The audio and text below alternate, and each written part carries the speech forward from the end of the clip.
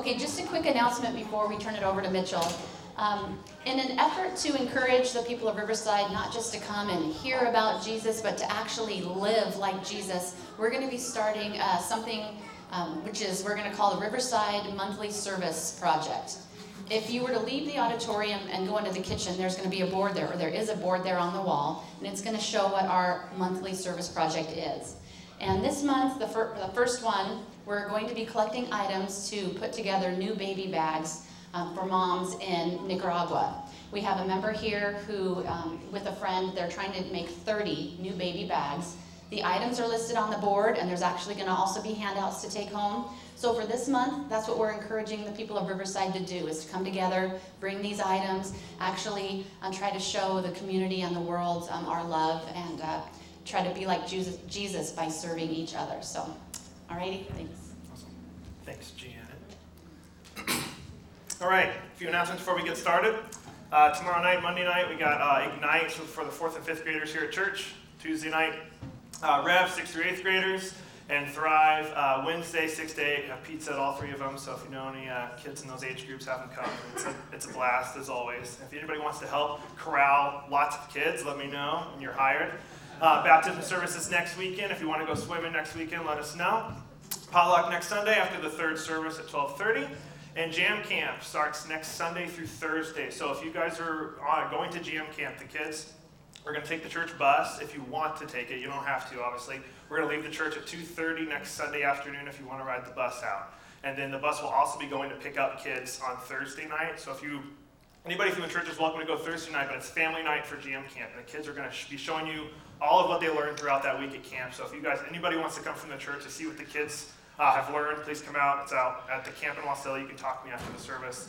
And that's at 6:30 to 8 on next Thursday. And I think the final tally, we have 49 Riverside kids going to Jam Camp. So there's going to be a lot of kids out there. It's going to be awesome. I can't wait. I'll be out there all week. So, okay, that's it. So today we're going to talk a little bit about worry. Worry is one of those things that will kill you if you let it. It's totally natural, and it's kind of our human response to stress. But it doesn't really do much good, and instead it does a lot of harm to us. Jesus himself spent an awful lot of time talking about worry. Do you know what his policy on worry was? Don't do it. But it's a lot easier said than done. Look at Matthew 6, 31 through 34. It says, "So don't worry about these things, saying, what will we eat, what will we drink, or what will we wear? These things dominate the thoughts of unbelievers, but your heavenly Father already knows all your needs. Seek the kingdom of God above all else and live righteously, and he will give you everything you need. So don't worry about tomorrow, for tomorrow will bring its own worries. Today's trouble is enough for today." So that's Jesus' advice for worry, at least when it comes to our basic needs, food, shelter, and clothing. Well, what about all the other stuff we worry about? What about that stuff? Think about the crowd Jesus is talking to. Did they have it easier or tougher than us? They were poor, and they lived on less than $1 a day. They had no medicine, no universal health care. Plagues would sometimes wipe out 1/3 of a city, and many of them were slaves. And odds were 1 in 3 babies survived, and the average lifespan was 30. Living conditions were pretty tough for people in Jesus' day, so the anxiety and worry level were probably pretty high. So over the last 2,000 years, conditions have improved a lot. We are better educated, we're healthier, better resourced, wealthier, cleaner, and we are freer. So isn't it great that we don't have worry anymore? We've pretty much eliminated that from our lives. Not so much, huh? Depression and anxiety are more common now than in Jesus' day, even though by objective standards, we have it so much better now. That's what Jesus is getting at here. If you think more money, health, success, and anything else will free you from worry, then you've got another thing coming. You will never get the worry-free life through improved circumstances, like more wealth or better health. The only way to have less worry in your life is to put your life in the hands of the Father. Jesus is incredibly realistic. He never says just to pretend bad stuff isn't out there. He never says that his teachings are about storm avoidance. They're about how to handle it when we find ourselves in a storm of life. And that's one thing the Bible is there for, to show us multiple times when people were in storms they didn't know how they were going to get through, and how their faith got them through whatever storm they were facing. Maybe not in the way they would have picked, but God got them through.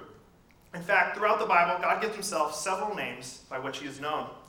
In the book of Exodus, Moses builds an altar after God had given the Israelites a great victory, and he dedicated that altar with the name Jehovah Nissi, which means the God who defends. Or to put it in modern language, the God who's got my back.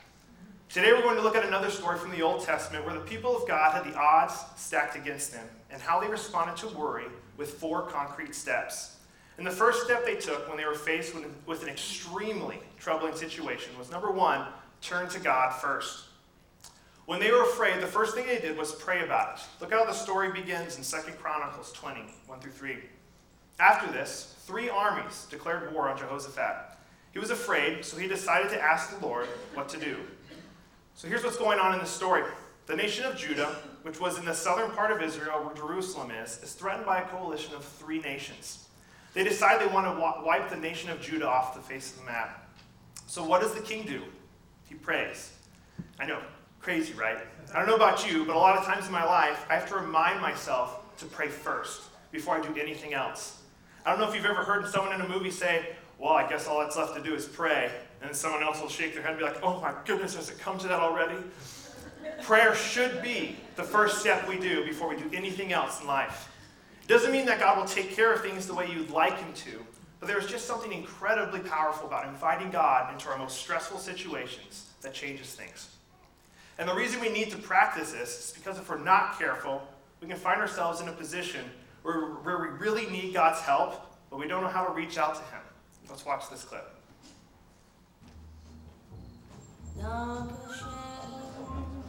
Get your hot buns, hopping duties. Wow, Dina, everything looks fabulous. Well, I'll tell you something, it's such a treat for me to have a home-cooked meal like this. Dinner at my house usually consisted of everybody in the kitchen fighting over containers of Chinese food. Oh, you poor thing. What, there wasn't enough food to go around, Greg?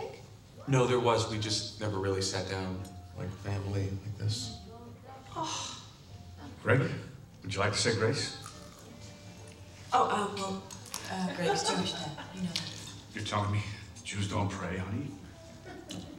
Unless you have some objection. No, I'd love to. Pam, come on, it's not like I'm a rabbi or something. I said grace at many a dinner table.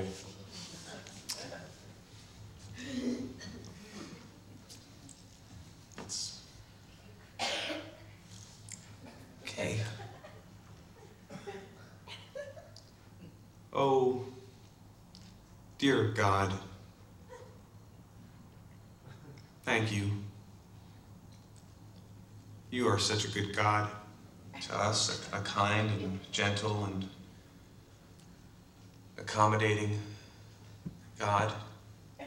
And we thank you, oh sweet, sweet Lord of hosts, for the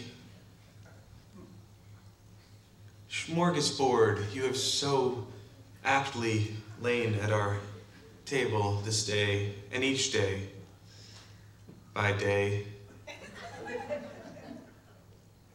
by day by day. Oh, dear Lord, 3 things we pray.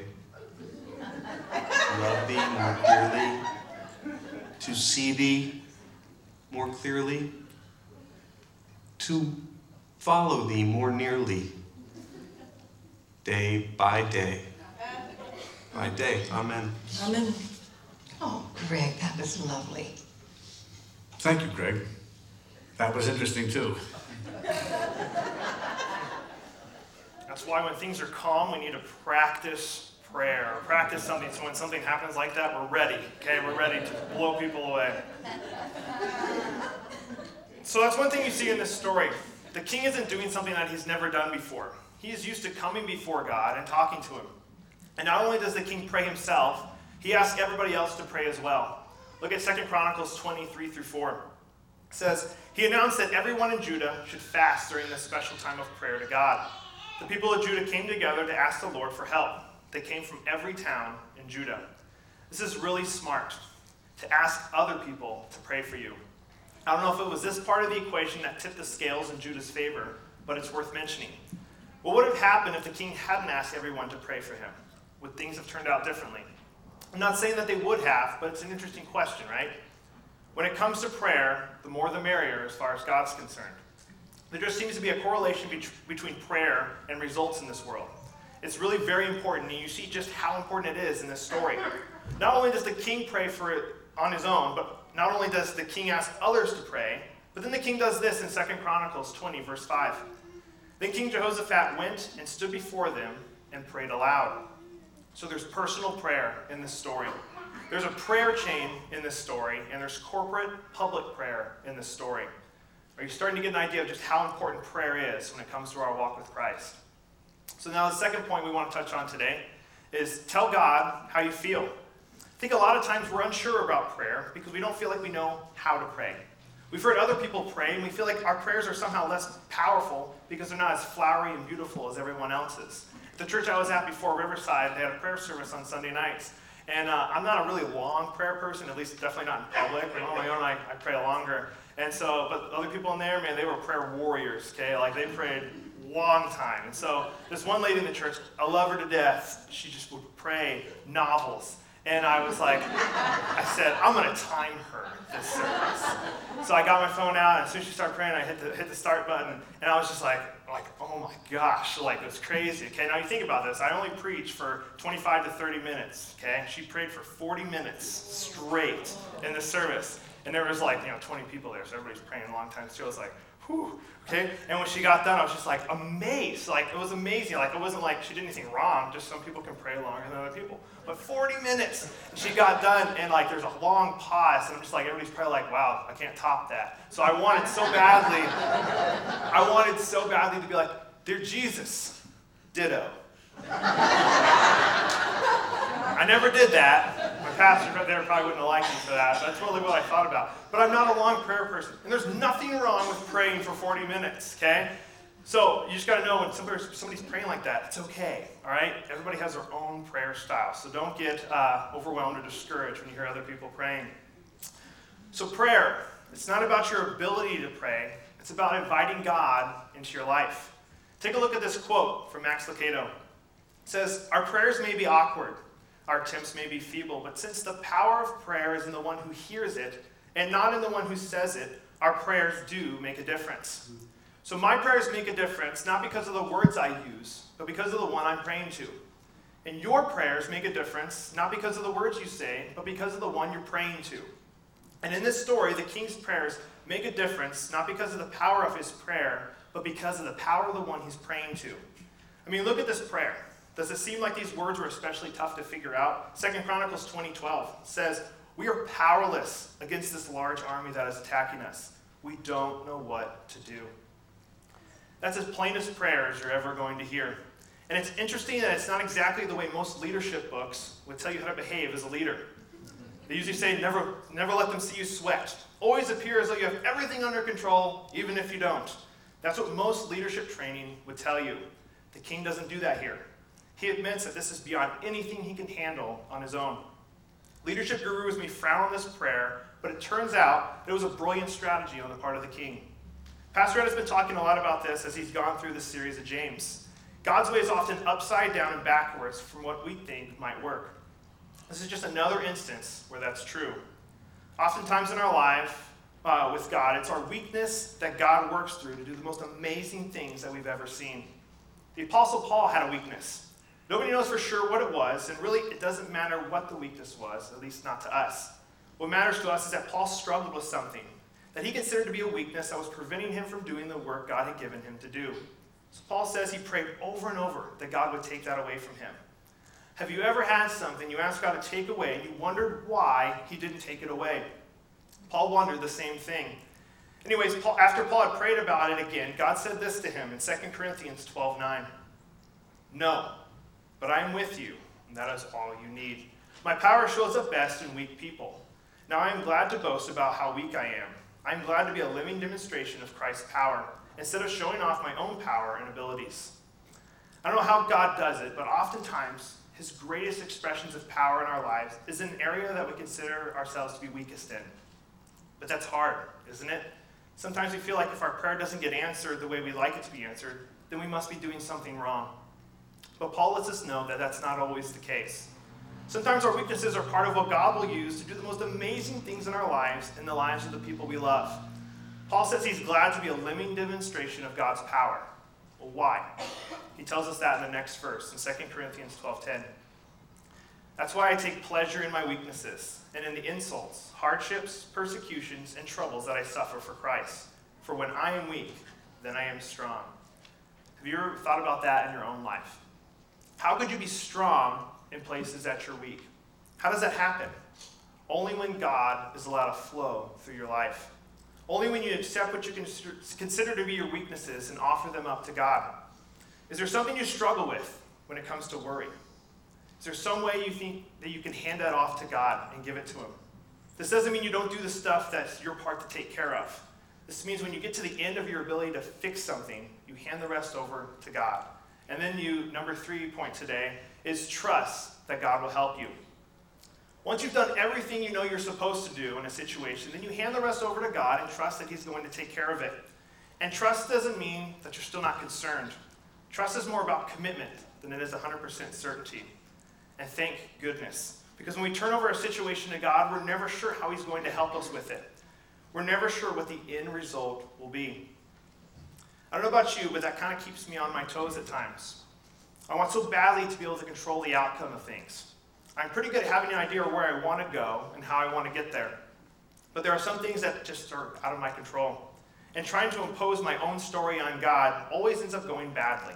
Sort of like this. Honey, I'm tired. living takes a lifetime. You got a whole lot more living to do, honey. I don't feel like I'm Oh, gonna you make it. won't make it. Hush. Just gotta keep getting up every day and taking one day at a time. You don't make it. My grandma Rose used to tell us to pray about it. Mm-hmm. You know? And that's what you ought to do. You ought to pray about it. Talk to the Lord about it. That's what you ought to do. Yeah, but she only told it. She never told me how to do it. Would you teach me? Please? Show you how to pray? Yeah. Whew. Oh, child, I ain't talked to God since here. Whew. I guess I can try. I can try to pray. Sit back, sit back. Okay. Bow your head. First, giving honor to God, to the head of my life. Father God, God of Abraham, Isaac, and Jacob. God of Shadrach, Meshach, and the billy goat. Fiery furnace that they barbecued on the day of Pentecost when the Jewish people returned from the Sabbath day up on the mountaintop in Ethiopia. God. But that don't sound right. Huh? That don't sound right. That's not how Mama Rose used to do it. You don't feel the anointing? No. Honey, listen, I don't know nothing about praying, but all praying is talking to God, having a conversation with him. And at the end of your conversation, you say the name of Jesus. That's your stamp that'll get it up there to him. Okay. You know who you remind me of right now? You remind me of Peter in the Bible. You know who Peter was? Peter was one of the 12 disciplines. And they were on a boat out on the Isle of the Greek Atlantic Ocean.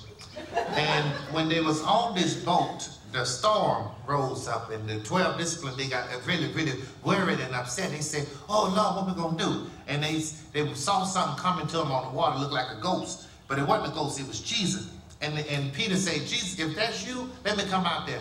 Well, you gotta be careful what you ask the Lord for. So Jesus said, come on out. So Peter stepped out of the boat and was walking on the water. He was walking on water. On the water, he was walking on the water toward Jesus. As long as he kept his eyes on him, he stayed on top of the water. He took his eyes off him, though. You know why? He got distracted. You know why he got distracted?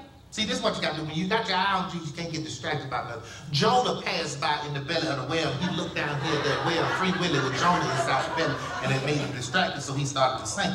He said, Jesus, help me, Jesus. Jesus said, I can't, I got to go to Calvary, I'm late. So Jesus went on to the cross. He said, but don't worry, I'm going to send you a comforter. When the comforter comes, you're gonna be all right. So he's swimming. He tried to swim. He just worried. And Jaws was coming. And all that, Steve Spielberg had did that Jaws thing. And all that was around him. He was worried. You know what happened?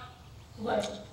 Just in the nick of time. This is what I'm talking about. When you think you ain't going to make it, just in the nick of time, something happened. Noah came up in the arch. That's right. Noah came rolling up in the arch of St. Louis Arch. And he pulled right up beside him. And he got on there, he said, ooh, thank you for saving me. Peter, Noah said, no problem, man. Fool, what's up, fool? You know, so they spoke to each other. He said, come on, let me show you around. Because Noah had turned the ark into a cruise ship. Because he ain't have nothing to do after he saved the world. And you know who was on there? Eve. Eve. She was in the VIP section. Yeah, that's right. And Peter asked her, say, Eve, come on, go to the show. So she went to see this show. And they had tigers, you know, had 2 tigers, 2 bears, 2 lions. You know how they did that, the male and the female. Well, Siegfried and Roy, they was there. And they had the 2 lions, and them lions jumped out and scratched Eve. That's how Eve get them 2 paws right there. You ever see Eve with the paws? She got 2 paws right there. Read your Bible sometime. Read your Bible.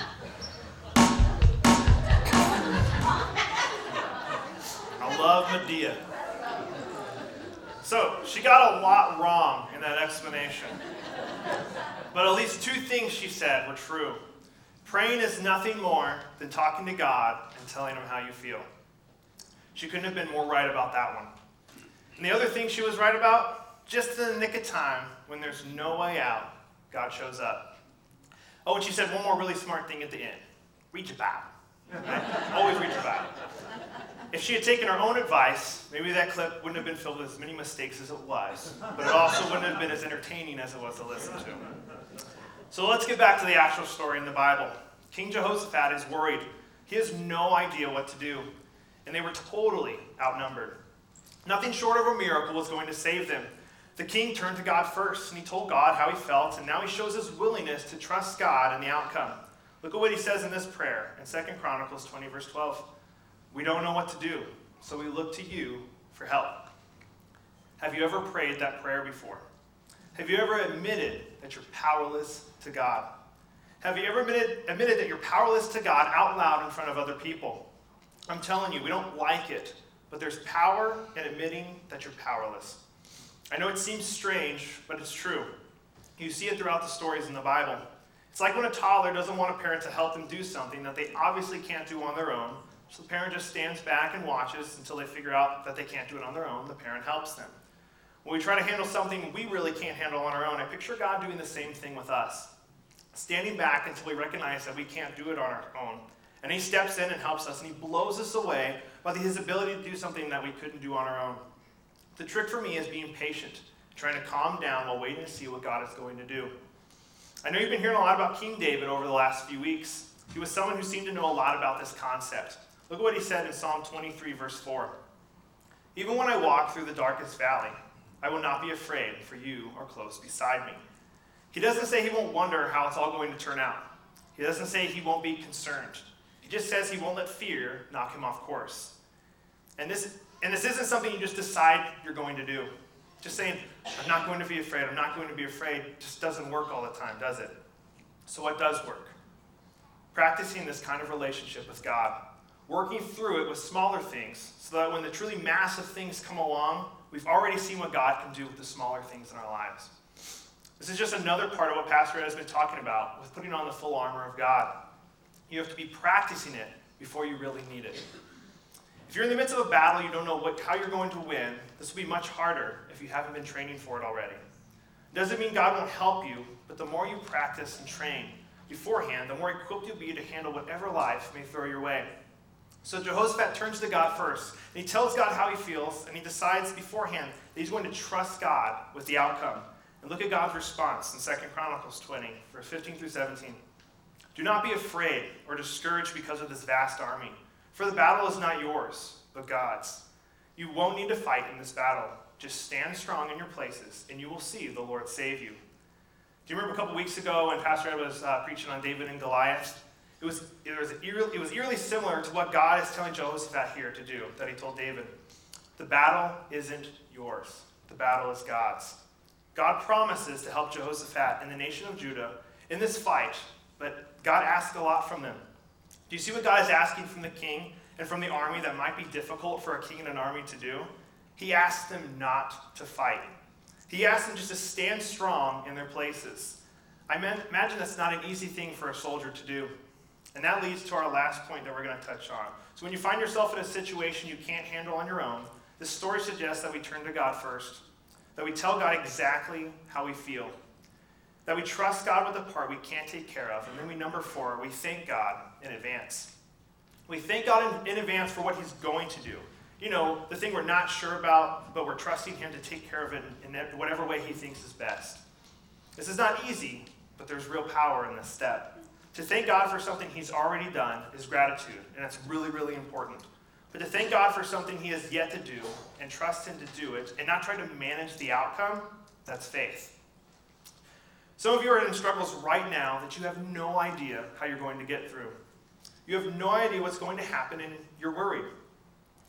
What would it even look like to thank God in advance for what you're going through right now? Well, I don't know exactly what it would look like for you, but I do know what it looked like for King Jehoshaphat. It was kind of strange. He goes back to his generals and he says to them, okay guys, here's the plan.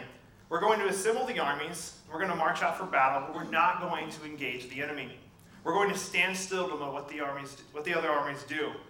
I don't know what the other armies are going to do, but this is the plan for us, not for them. And then he goes on and says, we're going to take the worship team and we're going to put them in front of our army and they're going to sing. Okay, yeah, they're going to sing. The worship team will be out in front of the soldiers between our army and the armies that want to destroy us. And then we will wait and see what happens. But the worship team will sing and the soldiers will stand and we'll see what God does. How do you think the king feels giving these orders? How do you think the generals feel hearing it? How do you think the generals feel relating this plan to the soldiers? And how do you think the soldiers feel hearing what they got to do in battle? And what about the worship team? How do you think they feel? Can you imagine Pastor Jeff going out there with his guitar in front of battle, rocking out, okay? It'd be pretty mean to do to him, okay? But you want to hear about a miracle? The greatest miracle that happened that day might not be what God does after everybody does what they're supposed to do. The greatest miracle may be that everybody was willing to do their part in what sounds like an absolutely crazy plan. But they do. And do you know what song they sang? A song we still sing today. In fact, we did sing it today. Do you remember when we sang the song called Forever? The song comes right out of the Bible from this particular story. Look what the Bible says in 2 Chronicles 20:21. The king appointed singers to walk ahead of the army, singing to the Lord and praising him. This is what they sang. Give thanks to the Lord, for his faithful love endures forever. Can you imagine singing that song when you're not even sure how God is going to answer your prayer? Because that's a big part of this story. Nobody's sure how God will intervene. And when you or I pray and ask for God's intervention in our lives, we're not sure how he's going to intervene with us. I don't know about you, but I'm almost always sure I think things should work out. Let me say it one more time. I don't know about you, but I'm almost always sure I think things should work out when I pray. But faith is when I trust God enough to thank him in advance for whatever he does in my situation. Sometimes God doesn't do what I want him to do, and I don't know why that is, but I've also noticed that God knows better than I do. It's not an easy thing to remember, but there it is. So the worship team, they start singing, thanking God in advance for whatever he's going to do, and look what happens in 2 Chronicles 20:22. At that moment, they begin to sing and to praise. The Lord caused the armies to begin fighting among themselves, and they destroyed each other. Can you imagine that?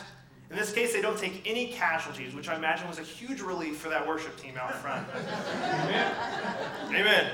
Yeah. And Judah is safe for the time being. So this lesson today is about trust over worry. This lesson is about giving God the outcome and thanking him in advance for what he's going to do in your life. So to recap just real quick, number 1 today, remember we talked about is turn to God first. Number 2, tell God how you feel. Okay, he already knows everything, so you can't hold anything back from him. Tell him how you truly feel. Number 3, trust that God will help you. Okay, he needs to know that we trust him. And 4, thank God in advance for what he's going to do in your life. It's not always easy, but as we practice this, it'll lead us into lives we never dreamed were possible. So as you guys go throughout this week, give that worry that you're dealing with right now and give it to God. Okay, don't try and face it on your own. Give it to God. Let's pray. Dear Jesus, I thank you for today, for beautiful weather outside and everybody coming out this morning. I thank you so much for your love and that you're willing to take all these worries and troubles that we're facing right now and help us battle them together. And I just pray as people go throughout their week, whatever battle they're facing, whatever worry is in their mind or in their life right now, that they give it to you and you help them face it head on so they can get through it with you. In Jesus' name, amen. Amen. Thank you, Mitchell. Thank God that I have to be at the front of the battle. Brave worship leaders, brave worship leaders. Let's go ahead and stand and close with the final chorus as we sing this song that they did. Forever, God, you are faithful. Forever you are faithful. Forever you are strong. Forever you are with us. Forever.